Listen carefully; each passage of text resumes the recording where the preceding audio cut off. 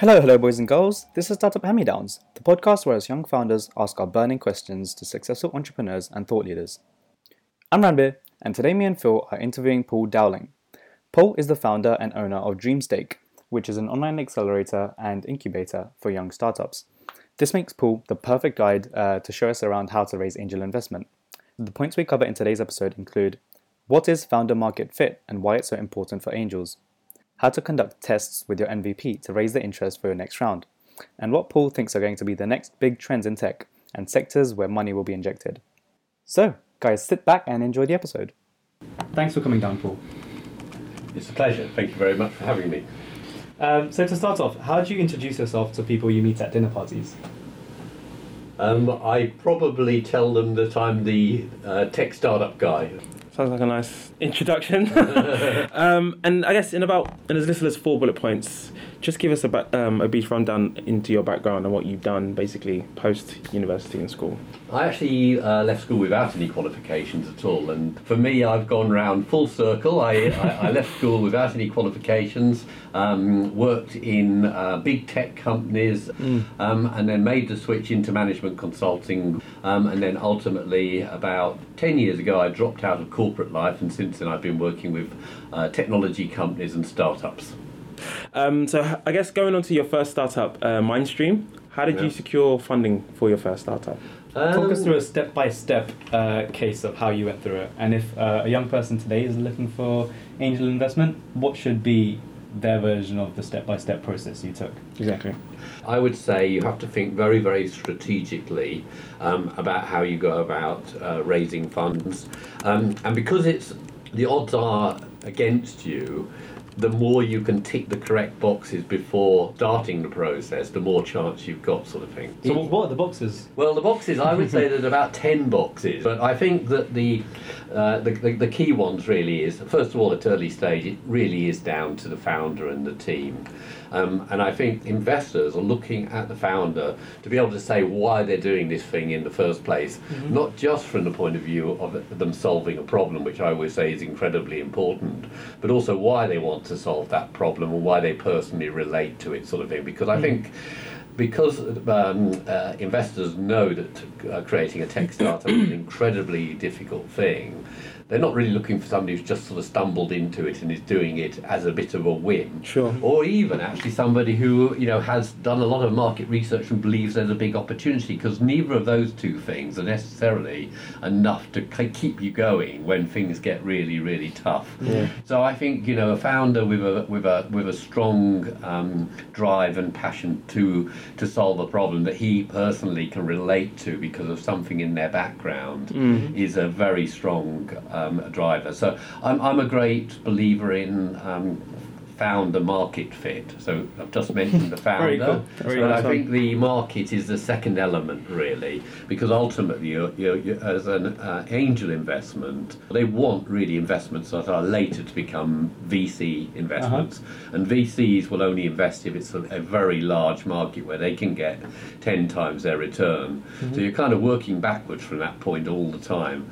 I would say another really tip for founders is think about the VC round right up front, even before you talk to angels. The angels really are a stopgap position to get you to the VC position. And if you understand where you're going with the VC round, it's not that far off. So you have to be really thinking about what do you do with the money from the angels to get to the VC round in one shot.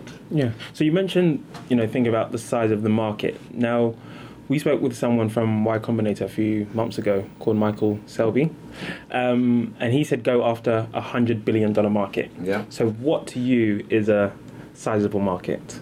If you think about what VCs are looking for, they're looking for businesses that can potentially create a unicorn. And that really means that it has to be scalable, it has to be a globally scalable business. You have to cut and dice it right down to manageable chunks. But one then has to be able to extrapolate that to say, once approve that market in London, or even it could be Hackney, it could be a much a very narrow segmentation. But what they want to hear is you're carrying out a valid experiment to prove product market fit that can then be true of every city in the USA or in Europe or wherever. So you can build it out, sort of thing. So how much return do you think an investor is usually looking for from their investments? I think both at Angel and VC, I think they're all looking for 10 times their investment. So if you were starting a company today, you were 25 years old, well, let's say you're your son's age, you were 19 is your son? Yeah. 19, and you want to start up a cool skateboarding, innovative skateboarding company. How would you go about, step by step, raising angel investment? I think you would first of all prove problem solution fit. So first of all, you would, before building anything at all, really, you should actually be understanding: are you solving a real problem? Does your new skateboarding startup address a real problem? And do other people believe it's a real problem? And I think if you are able to prove that, then you can start to think about your first funding. Now, your first funding probably at that stage is not angel investment. It's probably persuading your mates to part with 5k or even putting out a crowdfunding campaign or something along those lines. But if you've done it rigorously, the proving of problem solution fit, then you'll start to find that people will kind of nod and agree that you're onto something good. The real problem is that not many people do that. Actually, most people skip that stage and say, "Well, I know it's a good idea. I'm going to go and build an MVP, and and the customers will follow." So and therefore nobody's going to give them a load of money at that stage because they're saying, "Prove it to me." So you can get little bits of money at that stage. The next stage, of course, is to create a minimum viable product using the jargon, but in other words, prove it. Producing some kind of prototype that to test a business model. But I think again a big mistake that people make is they try to put too much functionality into the MVP. Yeah. Yes, you said that to me last week. And they end up testing more than one business model simultaneously, and they don't really. So it's a bit like doing two experiments in a laboratory, simultaneously, and of course you're getting two answers that don't relate to each other. So I think it's very important to set up the MVP test very rigorously and just learn from that, because it's not that painful having to switch business models having got the results back. So angels require almost as much traction as VCs do. And I would say the difference between traction with angels and traction with VCs is all about metrics, because angels will say, "What have you sold and how much have you sold?" just as a VC will. But angels will accept a certain amount of fluffiness about the answer. They'll accept the fact that you've sold to 15 customers and they paid variable amounts and that kind of thing. Whereas VCs will just have their own set of metrics, which will be cost of acquisition very often and lifetime value of customer. They'll just say, "What are those two metrics? Just show me them month by month." And they want repeatable metrics. Can you explain those two terms just for our audience? So the first term really is about how much does each new customer cost you to acquire. So how much money have you spent in marketing to get those customers? And then the second one is an extrapolation of what you believe to be the entire lifetime value of the customer. So what they're really checking is that it doesn't cost you more per customer to acquire them than you're going to actually make out of them. And what type of traction do you think is required to get an angel investor to really buy in? I think in general it is about having proved in a small limited test the business model. Because I think people, investors are bright enough to extrapolate. So whereas a VC might have expected you to do quite an expansive test that maybe across London, an angel might be quite satisfied that you've managed to acquire 1,000 customers in Hackney and prove that 10% of them, have bought something from you or are paying a subscription fee or whatever the business model is. Gotcha. No, thanks for going through all of that with us. Pleasure. So moving forward, so you're also the founder of a startup called Dreamstake.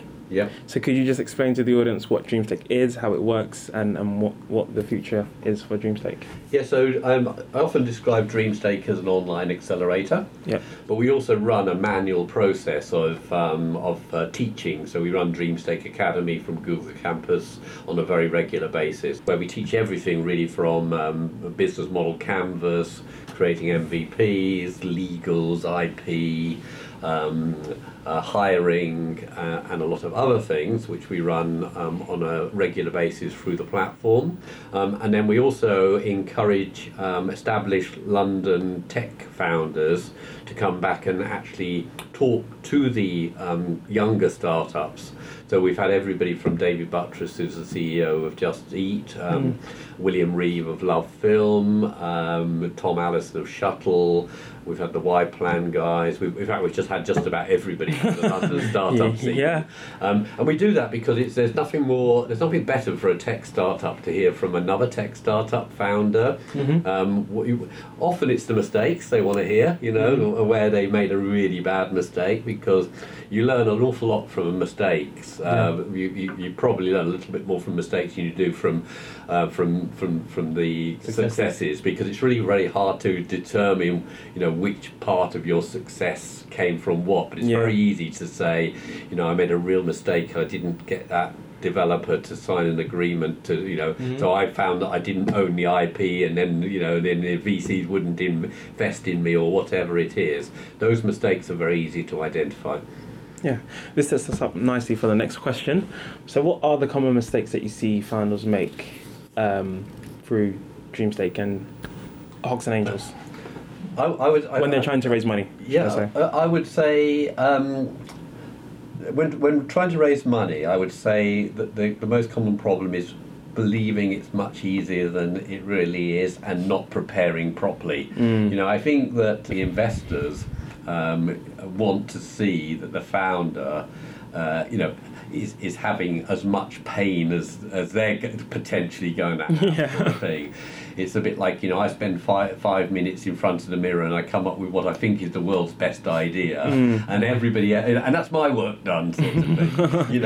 And people overvalue those ideas significantly. Sure. There's actually very, very little value in those ideas. It's what you then go out and do, and the pain that you then go through in terms of validating the idea, writing a robust business plan, persuading a CTO to come in beside you, and all of those things. And all of those are proof points that you actually aren't just a guy with an idea, but actually you're a guy who can make that idea happen. Okay, so what do you think are the biggest trends currently in Europe in investment? So is it, Uber of is a big thing that's swishing along. Airbnb of. Yeah. So I think the biggest trend actually is deeper technology. I read an interesting article recently about, not very few people can copy Uber. Everybody believed you could do an Uber of this or an Uber of that. But Uber had some very, very specific things in their favour, really. The fact that they were really pushing against an open door. San Francisco had the worst taxi service in the world. It was a monopoly. Most businesses are not coming up against monopolies. And so I think people are learning the hard way that actually not every marketplace is going to work. But on the other hand, I think that what the last sort of batch of startup founders and VCs have achieved is they really kind of laid the pipes of the internet to make this incredibly powerful network where I think now you're going to see much more substantive stuff happening. I've got a machine learning doctor app on my phone, so so it's things that I think there's a huge potential to solve real problems, and big problems. So I don't think it's going to be small problems. I think it's going to be there's going to be some really interesting stuff. I think there's also this thing about connectivity, and I think that we are going to see autonomous vehicles, and so we're going to see sort of physical devices, we're going to see medical devices and all of this kind of stuff, and I think it's a connectivity between some of these as well, so that your home knows that your car's arriving, it turns on the lights and all of this kind of stuff. It's the interaction between the various devices, but I think in general, I think some slightly more substantive type of technology. I think particularly in this sort of health tech arena, where you're going to be able to predict when somebody's going to have a heart attack, and so this quantifiable self. Yes. It's quite a big area. Yeah, it's huge. Yes, it's absolutely huge area, and I think that's going to be there's so much to be done on the medical side. We're just on the tiny, with the cost of sampling the genome has come down from like millions of pounds to $100, and this really leads to the possibility of predictive, preventative healthcare. And that we haven't even scratched the surface on all of this sort of stuff. No, I think very well said. Very insightful. Yeah, we're both in the quantified self space as well. Anyway. You're in the right space. It's good to know. So just, I guess, rounding off now, is there anything that you would like to say to the startups out there, especially in, I guess, the European side of things? Are there any kind of books? I know you mentioned the Lean Startup earlier. Any other kind of books or publications or things that people want to start reading? There's a great book, I think it might simply be called Angel Investing, but it's by David Rose. You'll definitely find it on Amazon. He's a US angel investor from New York. It's a brilliant book, and it tells you everything you really need to know about how an angel investor thinks. So that would be the book I would recommend. I would just say, if you're out there in Europe, that London at the moment is an absolutely amazing place to create a startup. I'm obviously slightly biased being here, but on the other hand, it really is. And some people are even saying that it's more attractive than Silicon Valley, because the government has put in some great schemes to help promote investors with the SEIS scheme. We've got a buzzing ecosystem. We've got the tech sector sitting right next to the financial sector of the city. We've got tech and fashion sitting next to each other. So if you're out there in Europe, get over here to London, even if you're just sending a couple of founders and keeping your team back in back in Barcelona or wherever it might be. This is a great business model, and we've got the VCs in London, access to capital. Yes, and if you're thinking about doing a startup, just do it. And go on Dreamstake. And go on Dreamstake. Dreamstake, exactly. Thanks again for coming down, Paul. That was thank you very much. Amazingly intriguing about Excellent. angel investing. Hope that episode was a good thought provoker for those of you looking to raise investment.